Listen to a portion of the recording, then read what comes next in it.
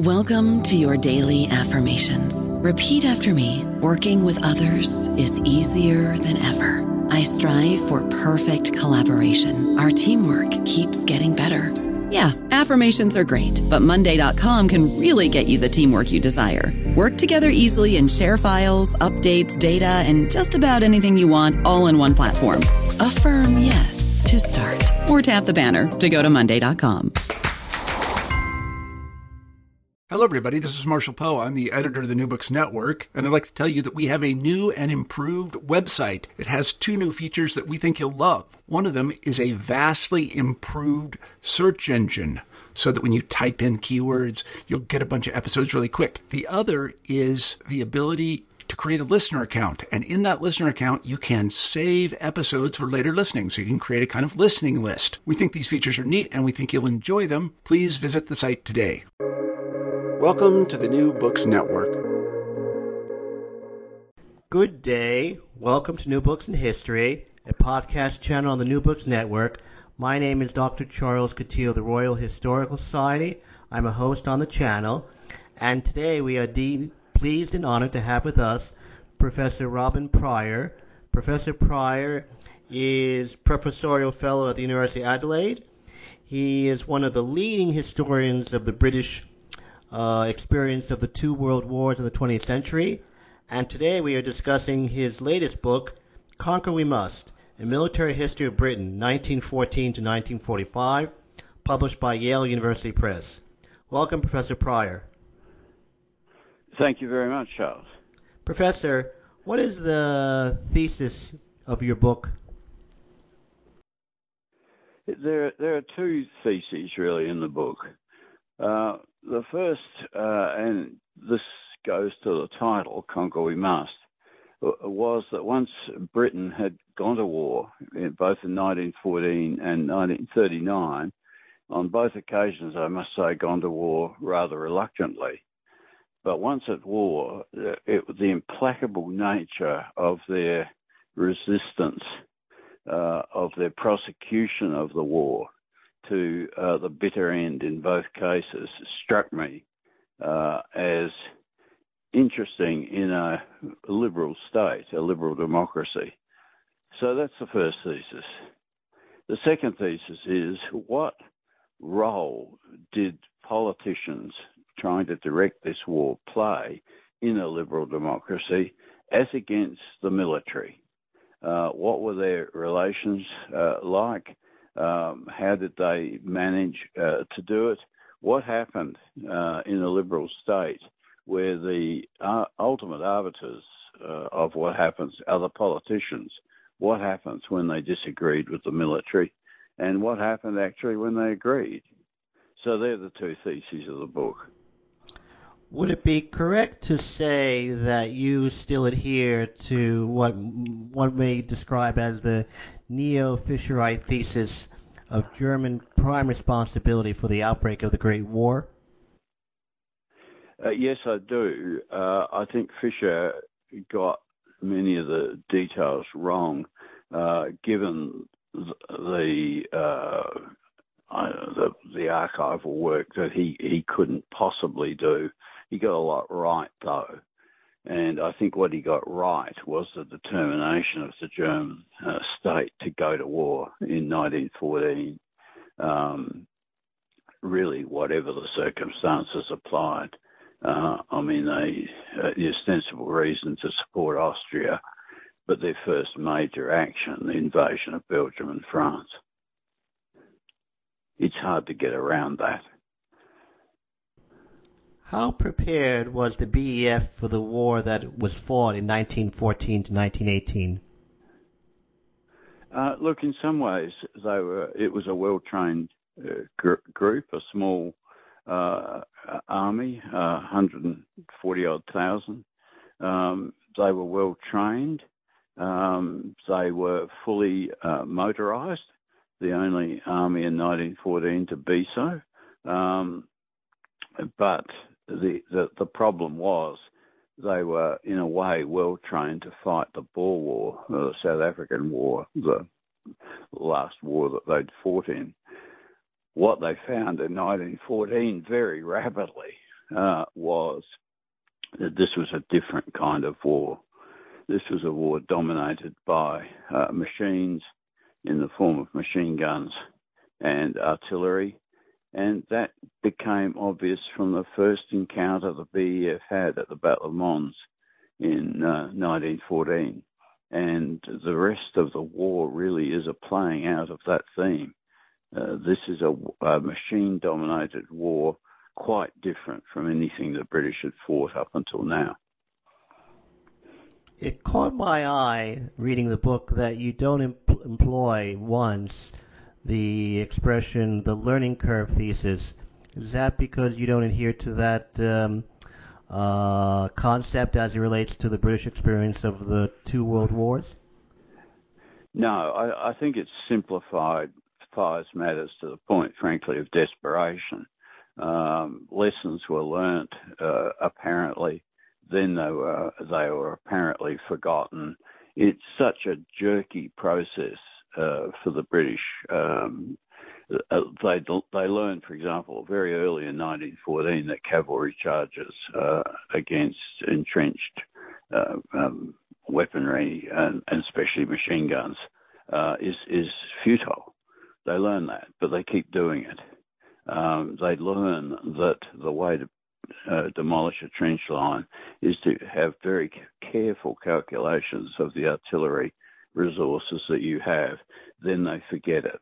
This sort of thing happens right throughout the war until August 1918, when lessons learned at last stick. So I think describing anything as a learning curve does a great deal of disservice to what was a very flawed and jerky process. How would you rate the top British commanders of the BEF in the Great War? It's a good question. It's a good question, that. And it's far too simple to say, to use the line led by donkeys, which came as a popular usage some years ago. These men were grappling with a war they didn't expect, a different kind of war. They got a lot of things right.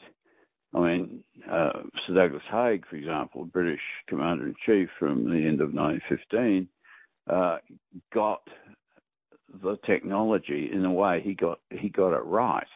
He wanted the maximum amount of artillery that he could possibly get. He welcomed new inventions like the tank and brought them into play as soon as he could. In that sense, he's doing well.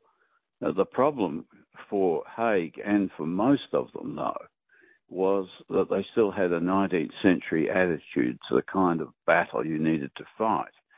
The kind of battle they were fighting was a Napoleonic one, where you broke through the enemy's lines, you rounded up their army, and you decisively defeated them in a battle or a campaign.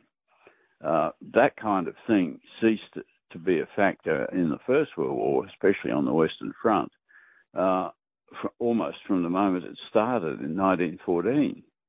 By 1916, the idea of great cavalry sweeps against entrenched machine gunners, barbed wire, artillery, and all the paraphernalia of modern war is frankly obsolete. And no one on the British side in a position of high command grasps that fact firmly. General Rawlinson, for example, seems to grasp it in 1915 at the Battle of Neuve Chapelle, and again when he's planning the Somme. But his grip on it is not so firm that he is unable to instill that sort of tactic with the High Command. As far as the High Command concerned, Haig, General Horn, General Allenby, General Plumer, they're all of that sort of mindset. They're using 20th century technology, as it were, but in a 19th century framework, a Napoleonic framework. Haig suggests, for example, in October 1916 at the Battle of the Somme, suggests an objective 70 miles away. This is quite ridiculous. And it's only in 1918, when the British, frankly, are running out of men, that they really turn to the kind of machine war they can fight. Would it be true to say that the Royal Navy's performance during the Great War was mildly disappointing? It was in a way. In particular circumstances, it was. I mean, for example, let's take the Battle of Jutland, which is the most important, the largest naval battle fought by the British in the First World War. In one sense, they win that battle. Which navy is sailing around the North Sea the day after the fighting stops? It's not the German High Seas Fleet. They're in port. It's the Royal Navy. So, in a sense, they win it. There are too many ships. They have too many ships for the Germans, too many dreadnoughts. What this shows is that the dreadnought building program was brilliant in alienating Britain and absolutely futile in defeating it. Along the way, of course, they make a lot of mistakes. The battle cruiser encounters with Beatty getting his signalling wrong, the blowing up of two British battle cruisers early in the battle, followed by another one shortly afterwards. Jellicoe's failure to detect where the German fleet is towards evening lets it sail through the end of the Grand Fleet and get home. It's not a decisive victory in that sense. And I think naval historians have lamented that fact ever since. It is, however, a decisive victory in its outcome. As I said, it's the Grand Fleet that's sailing the North Sea in the day after. What Jellicoe did might not have been heroic, but he kept the fleet in being.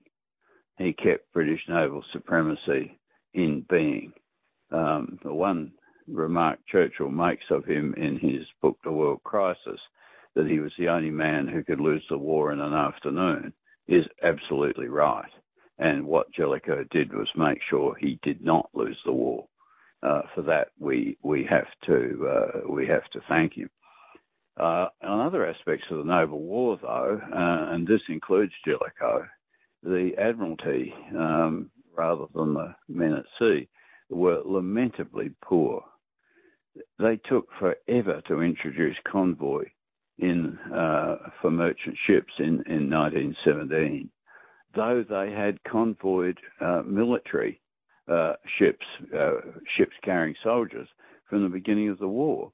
The Australian contingent for the war, for example, was escorted in convoy by warships across the Indian Ocean, then into the Mediterranean, then into France, without losing a single person. So the idea that convoy was the way to go had been around for a long time. It took forever for Jellicoe and the admirals to realise that.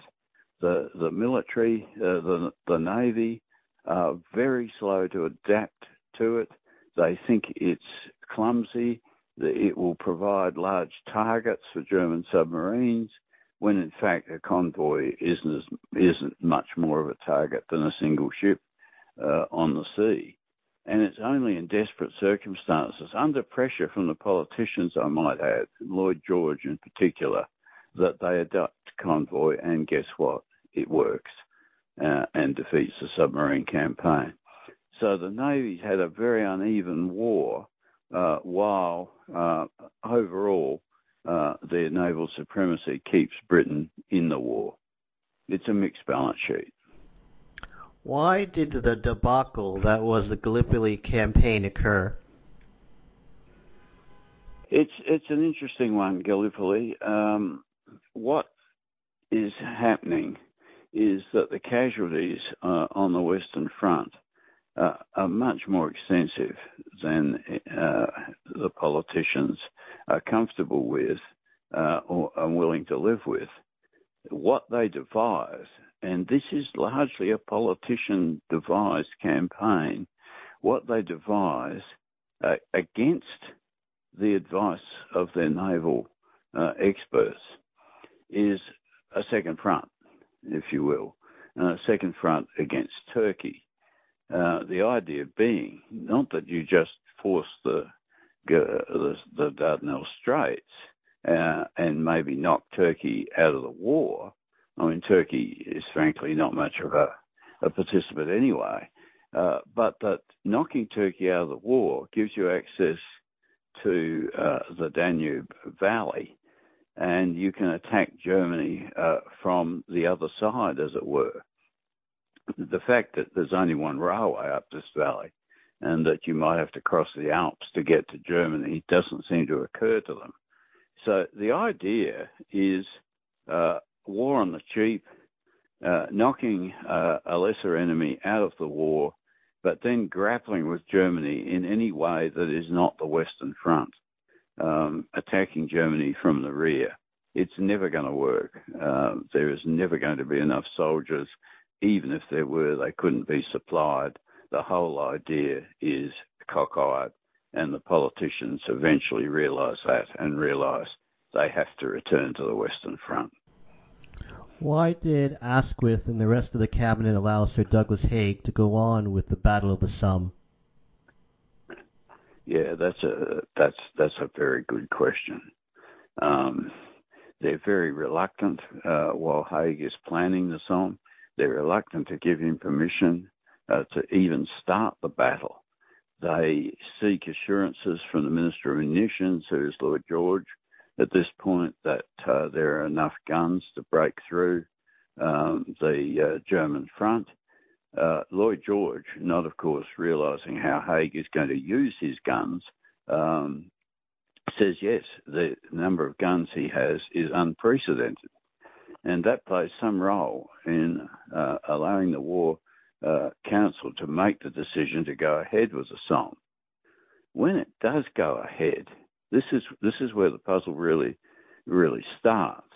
I mean, 60,000 casualties on the first day, 20,000 dead, would you think be enough to sober any civilian leadership into thinking that this is not a good idea? That's not what happens. There's hardly any discussion in the War Council about the first day of the Somme. And what there is tends to be, well, you can't make omelettes without breaking eggs, that kind of argument. The fact is, though, that the killing goes on, and the politicians do nothing. The casualties on the first day of the Somme, we know well, they're 50% of the troops involved.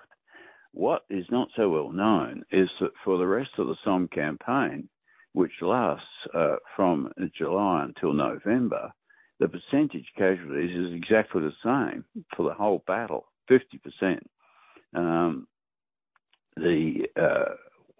What disguises that is the numbers involved in any particular day are not as big as the first day of the Somme. They're smaller, but the percentage casualties is the same, 50%, day after day after day. In August, Haig asks permission from the War Council, from the politicians, to continue the battle. And they don't even answer him. There is no answer from them at all. And Haig takes this as permission to go on, which is reasonable enough from his point of view.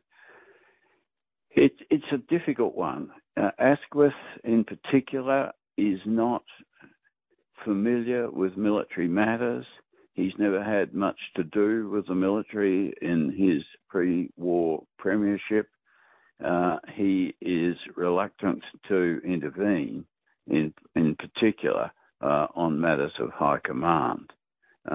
He's done it once. He sacked Sir John French, who's the original leader of the BDF, and put in Sir Douglas Haig. But having put him in, it's a brave politician, I think, who would have sacked him 6 months later, and that plays a role as well.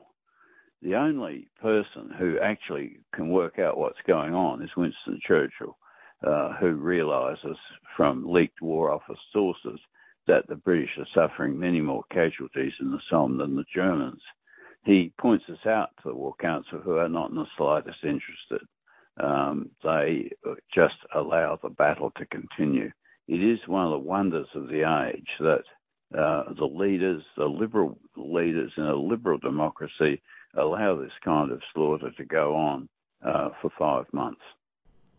Would it be true to say that the BEF did not have the same morale problems that the other Great War armies had in 1917, 1918? And if that is the case, why so? Yeah, it's again an interesting one. The French indulge in what they call collective indiscipline in 1917, which is a sort of conditional mutiny. The French army will fight, but it won't attack. It'll defend, but not conduct offensives. That's the conditional mutiny. Russia, we know about utter collapse in 1917. Not, however, with the British. There are mutterings in the British Army picked up by the letter censorship during the Battle of Passchendaele in 1917 that the army is not happy with the way things are going, but it never goes any further than this. The best argument I've heard about for this is that the British Armed Forces are positively integrated into British society. That is, there is no great split between the military and the politicians in an existential sense. That however poorly the soldiers perceive the high commanders doing, they don't think of them in any sense as the enemy, as they clearly did in Russia and to a limited extent in France. So I think what it shows is that British society is more solid, more integrated, and perhaps this is because it is, after all, a liberal state where, although not all have the vote by any means, the feeling is that the leaders are in many ways responsible to the people. How would you rate the BEF's performance during the Ludendorff offensives of the spring of 1918? Yeah, this is interesting. Ludendorff, as we all know, makes colossal gains in Western Front terms in his offensives from March through to July 1918. 50 miles gained. This is cosmic in Western Front terms. Yet the BEF does not collapse. They conduct a slow and steady retreat. There is no collapse, no division of the army disintegrates. Divisions around them are disintegrating, like the poor two Portuguese divisions that happen to find themselves, for reasons I'm sure they didn't know, on the Western Front. But the British don't collapse. They retreat, and as they retreat, they are retreating onto their supply bases. They are retreating, in a sense, back to where their stores of artillery are. And the further back they go, the more solid that artillery support becomes. So there's no reason, in a sense, for them to panic. They are obtaining more firepower in their retreat than the Germans are gaining firepower in their advance. The Germans, in fact, are outrunning their artillery support, which is the factor that's allowed them to make the breakthrough in the first place. So we have an army, yes, it's in retreat, but there is no need to panic. So the British Army does exceptionally well in the north, where they're close to the Channel ports and they need to keep the Germans away from those ports. They are solid. There's hardly a mile of retreat up there. Further south, where they're pushed back 50 miles, it doesn't particularly matter that they lose that territory. It's not vital. In fact, a lot of it is the old battleground of the Somme. And what the Germans are doing in advancing there is inheriting a wasteland, which makes the supply of their own armies even more difficult. So the British do well in the Ludendorff offensives, even though they're pushed back. What explains the successes of the 100 Days campaign at the end of the Great War? By the BEF, that is. Yeah. Look, the BEF, and look, other armies as well, the French, and I might say the Americans who fight with the British in several crucial battles in this period, have finally learnt some lessons. There's a very chilling line from Rawlinson, the commander of the Fourth Army, along the lines of, now we are running out of men, we must turn to machines. And this is what the British do. They're sort of forced to do it by Lloyd George, by the civilian government, who is withholding potential troops from them and keeping them in civilian employ. They're doing that for two reasons. One is that these people are needed on the home front to make tanks, machine guns, artillery pieces, and ships in increasing numbers, and sending them into the army would have, in fact, deindustrialized the army. And the other thing is they're keeping them out of the hands of Haig. He can't indulge in any of the huge offensives like the Somme and Passchendaele, as he did in 1916 and 17. He's got to fight smarter now, and that's exactly what he does. And for this, he deserves some credit. The plans are devised by people below Haig, but he is quite prepared to see them carried out. So from August 1918, we don't get any grandiose offensives. We don't get any 70-mile objectives. We get objectives within the range of the artillery to support the troops. So the Battle of Amiens, which starts on the 8th of August 1918, the initial advance of 9 or 10 miles is modest, even in terms that Ludendorff has said earlier in the year, but it's sustainable. That's the point. The tanks, the artillery can sustain the offensives because they can keep those gains in solid hands. They can put up walls of shells that the Germans cannot get through. Then, after some reorganization, you can make other advances. And what this is the first sort of modern weapons system in evolution. You've got tanks, you've got artillery, you have riflemen equipped with rifle grenades, light machine guns, Lewis guns, heavy machine guns in greater numbers than you've ever had before, and you are now using them in combination with each other. So it is now a weapons system. The Germans never developed anything like this on their side of the front. So these gains, small gains, each one of them, August, September, they're not huge. But when they get to the German defensive lines, they use the weight of weaponry, the weight of artillery, 1 million shells in 24 hours, to break down those defensive lines. So it's also a matter of supply. And this is where the Americans come into the picture, not so much as fighters, although they are important in helping to break the Hindenburg Line in September 1918. There are 2 American divisions there. Where the Americans are important is supplying the British with money in ever-increasing amounts, so that the Ministry of Munitions in Britain is the largest munitions works in the world and the most efficient. And that's some story, because in 1914, the British Army had virtually no munitions works at all. They had a couple of firms, Vickers Armstrong and the like, working for them, but no industry. Now they have millions in the munitions industry supplying them with these shells, tanks and guns that enables them to break the deadlock finally on the Western Front.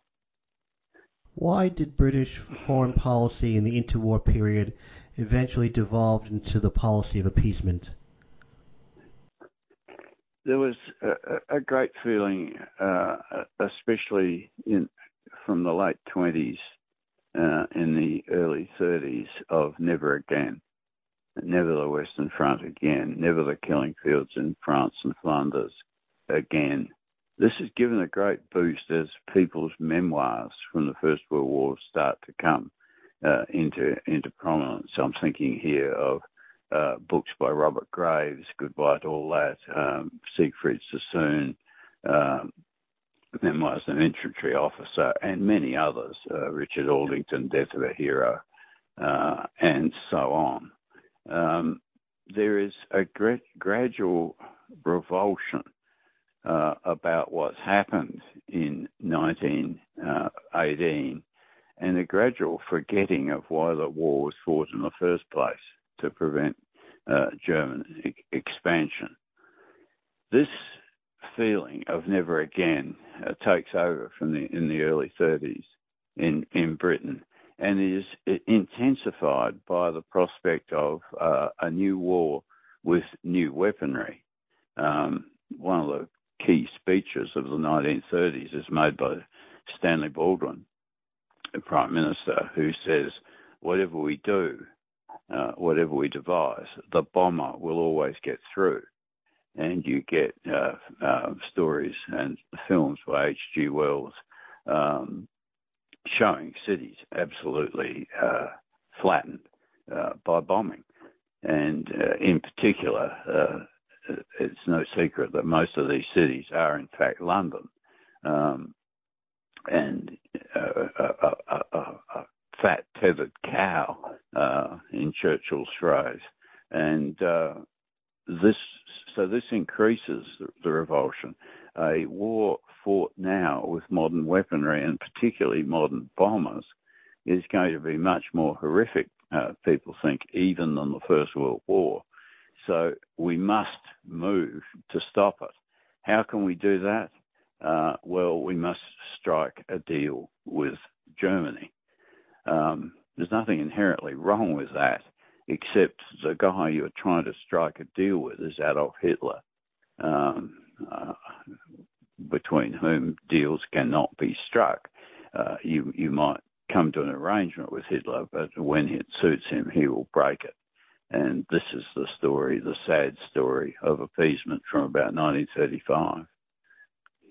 I don't know about you, but I'm very busy, and I don't have a lot of time to cook. That's why I subscribe to Factor. Eating better is easy with Factor's delicious, ready-to-eat meals. Every fresh, never-frozen meal is chef-crafted, dietitian-approved, and ready to go in just 2 minutes. You'll have over 35 different options to choose from every week, including Calorie Smart, Protein Plus, and Keto. These are 2-minute meals. Factor meals are ready to eat and heat, so there's no prepping, cooking, or cleanup needed. They're flexible for your schedule. Get as much or as little as you need by choosing your meals every week. Factor is the perfect solution if you're looking for fast, premium options with no cooking required. Sign up and save. We've done the math, and this is important. Factor is less expensive than takeout, and every meal is dietitian approved to be nutritious and delicious. Head to factormeals.com/NBN50 and use code NBN50 to get 50% off. That's code NBN50 at factormeals.com/NBN50 to get 50% off. Why do you mostly absolve Churchill of blame for the debacle, or the fiasco, I should say, of the Norway campaign of 1940? Yeah, Churchill is in a difficult position here. He doesn't do well. The landings in Norway are in some ways reminiscent of the Dardanelles. They're poorly thought out, they're poorly organised, Nobody knows where the supplies are going. Often the supplies go to elsewhere than where the troops are. It's a difficult position. But Churchill is not Prime Minister. He's First Lord of the Admiralty. There's a huge difference of trying to run the war, which frankly Churchill is trying to do, from a subordinate position than one running it as Prime Minister. He can't do everything that he'd like to do. He has to get Chamberlain's approval. For that, they form a couple of other extraneous bodies, which Churchill chairs, but he can't get decisions. He has to invite Chamberlain to those meetings. The meetings dissolve into absolute indecision, as Chamberlain basically can't decide whether he wants to fight this war to the knife or not. So Churchill is responsible for a few things that go wrong in Norway, but he's not ultimately responsible because he's not ultimately in charge. Why did the RFA win and the Luftwaffe lose the Battle of Britain? Yeah, this goes back to the mid-30s and the invention of radar.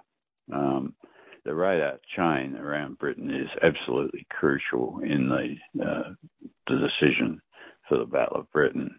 It enables Britain to have an early warning, not much of a one, because the Luftwaffe are just across the Straits of Dover. Not much of a warning, but enough to get planes into the sky in time to meet them.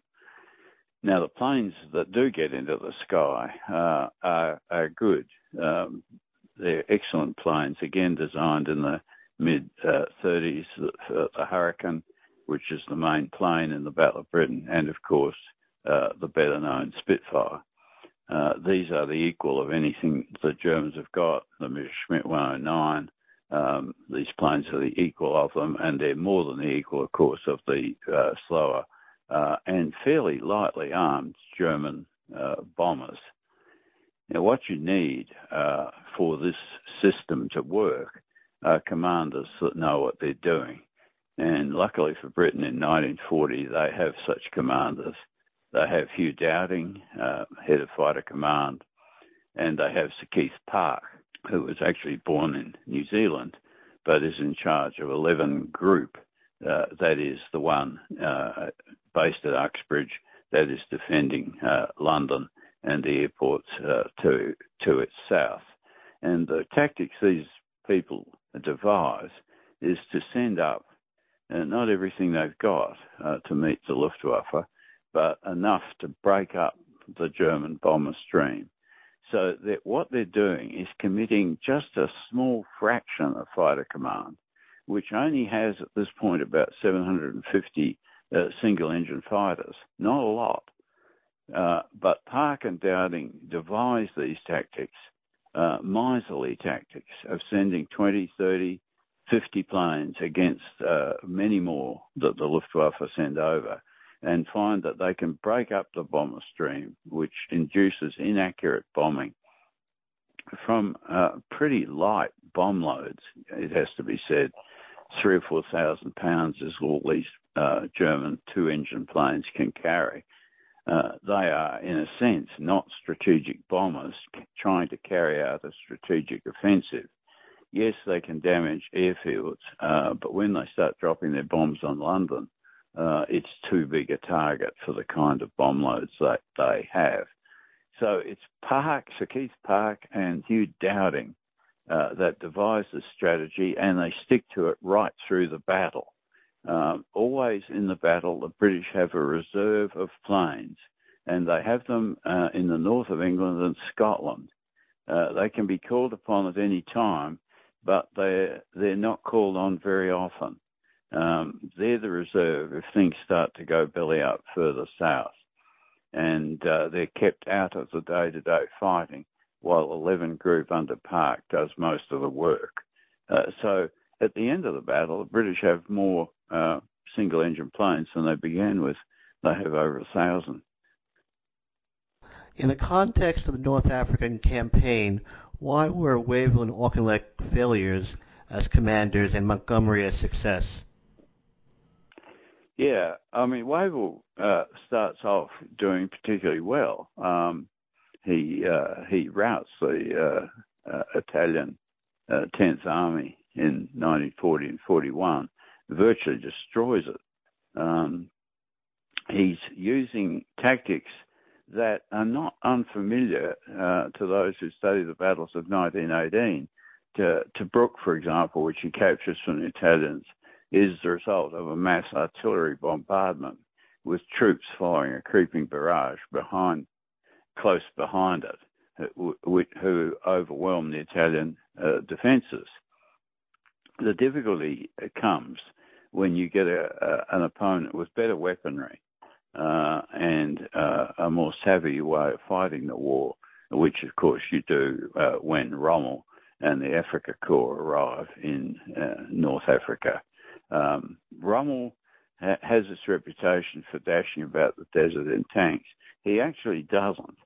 What he does is lure the British onto his tanks, often dug in the sand and often accompanied by anti-tank guns, including the devastating 88mm gun.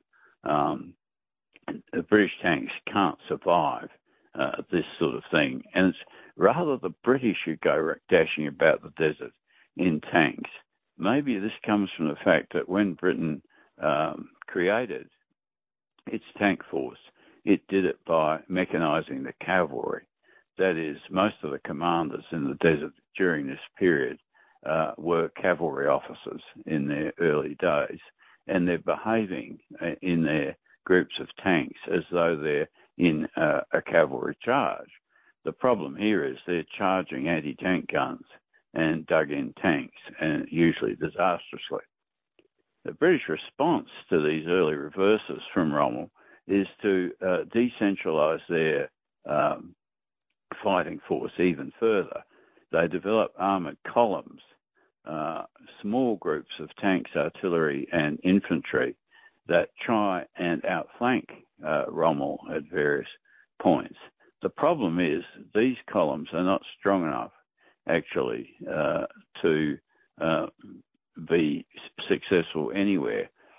What's happening is that Rommel is enabled, by keeping his tanks and guns together, he's able to pick these columns off one at a time. This happens under Wavell, and it's intensified under General Auchinleck. Now, Auchinleck is a clever commander, but he's gone down the wrong path in all this. A weight of material sometimes enables him to succeed. Operation Crusader is a sort of British success, but the British lose so much stuff in fighting that battle in 1942 that Rommel is able to counterattack quite quickly and gain back all the territory he's lost. From then on, the British decentralisation gets worse and worse and worse. They have what's called brigade boxes, all scattered all over the desert. They're not mutually supporting, so again, Rommel can pick them off one after the other. In the end, Churchill and Alanbrooke, back in London, Chiefs of General Staff, have had enough of this. They go out to the desert, and there's a certain amount of irony here, because the person Churchill wants to appoint, General Gott, is one of those who've decentralised the 8th Army. He's responsible for these brigade boxes, which Rommel can deal with quite well. What happens, though, is Gott, on his way to take up his post as commander of the 8th Army, is killed in an air crash, and Montgomery is flown out from England to do the job. Now, what the difference between Montgomery and the earlier desert commanders is that Montgomery is a centralizer. Rather than dispersing his firepower, he unites it. The artillery will now act as one. 600 or so guns. The tanks will not go dashing about all over the desert. They will be very cautious in their approach. In fact, at Montgomery's signature battle at Alamein, the infantry picked their way through the minefields to clear a way for the armour, not the other way round. And of course, the British have better armour now. Churchill is actually in Washington when one of the disasters Auchinleck has presided over comes through. They've lost a huge amount of tanks. And President Roosevelt and General Marshall immediately offer the British 300 of their newest tanks, the Sherman tank, which is a better tank than the British have ever had in the desert before. And they're used at Alamein, a good example of inter-allied cooperation there, because these tanks were designed to go to US units which were waiting for them. Instead, they go to the British, they go to the Western Desert, and they help win the Battle of Alamein. But the main reason Alamein is that Montgomery centralizes everything on himself and his staff, who are super confident and super efficient. Alamein opens with the largest artillery bombardment seen, I suspect, since 1918. It blasts away at the Germans, and Montgomery keeps at it. There will be no decentralization, no columns dashing about under him. It will be centralized in his headquarters. That eventually, what Montgomery's doing actually is fighting a battle of attrition at Alamein, though he dare not use that word after the First World War. Attrition is not to be used, but that's what he's doing, and gradually he crumbles away the Afrika Korps defences and forces Rommel into a retreat, which Montgomery cautiously follows up, not wanting to this back and forth across the desert that you've had for the last 2 years. This time when Rommel retreats, it's permanent. Would it be true to say that you do not quite agree with Jonathan Fennell's highlighting the importance of morale to the African campaign in particular and the British experience of the Second World War in general? Look, that's an amazingly important book by Jonathan Fennell, and he highlights the fluctuations in British morale, which certainly go up and down. I think my point is, despite these fluctuations in morale, the British keep fighting. I think Jonathan has got it absolutely right. In Singapore, morale falls to such an extent there that the army basically disintegrates, though there are plenty of military reasons why that's the case. In North Africa, I'm sure he's right in all this. I'm sure British morale before Alamein was pretty low. The fact is, though, they kept on fighting. And what that shows is that you can fight with low morale sometimes as well as you can with high morale. Same applies to the Blitz in some ways. People keep talking about how British morale dropped during the Blitz. The fact is, it'd be surprising if it didn't. If you're being bombed every night from the sky, why wouldn't your morale drop? On the other hand, if you're prepared to get up in the morning and go to work, then to what extent is morale a key factor? And to what extent is tenacity a factor? That's, I think, the only area where I disagree with that book, which I admire pretty much. Do you agree with Fennell that in the same book that due to various deficiencies, the British Army for the most of the war was incapable of complex tactics and maneuvers as, say, the Germans were? Yeah, I suppose I differ a little in that I don't think the British, that's the way the British fight best. I think Montgomery discovered the way they fight best. and that is with non-spectacular actions. We've talked of Alamein, but we can also talk about Normandy in this context. None of the British battles fought in Normandy are spectacularly successful. We have Epsom, we have Charnwood, we have Goodwood, Bluecoat, and all the rest of them. None of them get very far, but they are doing the job that Montgomery wants done, and that is wearing down the Germans, pinning them to the British flank, while the Americans can do much greater manoeuvres on the right. It's, I think, the way the British fight their wars best.